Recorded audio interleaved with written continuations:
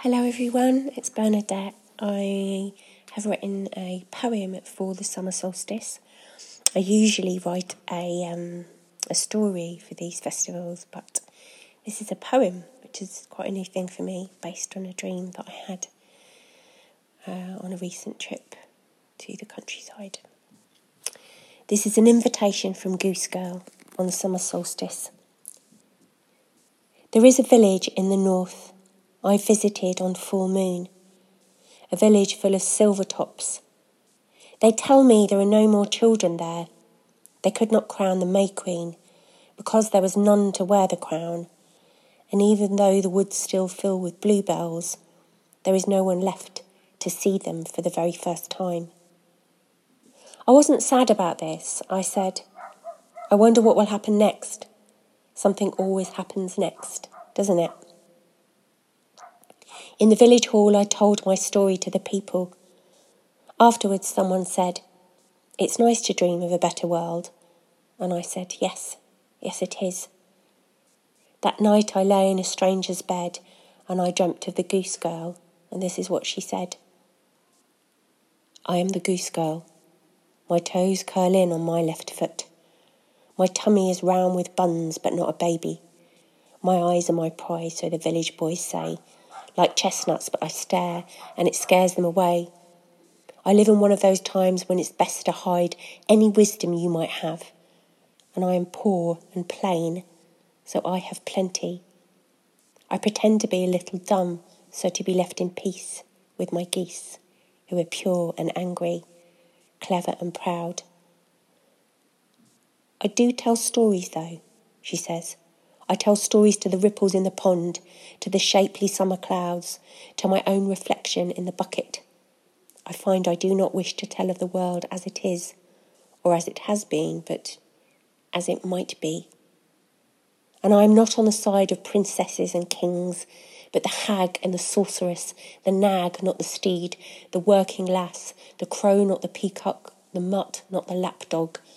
I am not for those with pale, limp hands, whose heads are heavy with gold and gilt, but those whose hands are like wood, true and full of stories, brown and strong.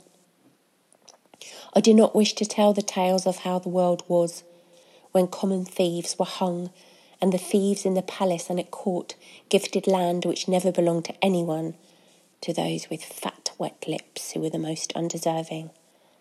I tell the other tales to anyone who will listen. I say to her, to Goose Girl, I know what you mean.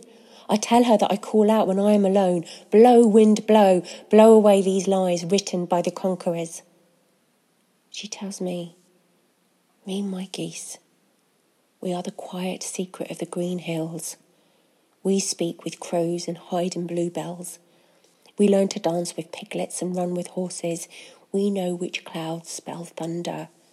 We sew rainbows in our hair with memory. She says, you made a fable of me. I was always more than that, you know. I know, I say. And after that I wake up in the strange bed. It's midsummer now.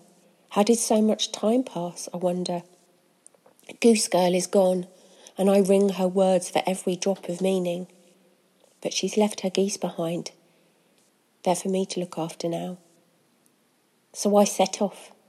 I leave the meadow and the ponds and the village hall and the stranger's bed, and me and the geese travel the land. We wander from fireside to fireside. We tell of rude heroes with feathers and fur. We tell of women and girls who might not be polite. We tell stories that wriggle away from us to make their own sense. We are paid in soup. We live on the edge of villages. Time passes. In September the rain hides my good tears. Brown soil stains the soles of my feet. In midwinter I pay the full price for goose love with my bluing heart. I'm worn thin with longing and cold. But I see truly for the very first time, shining out and beside me, my sister pigs, horses, sheep, sorrel, bluebells, chicory, chalk and flint all. Me and the geese.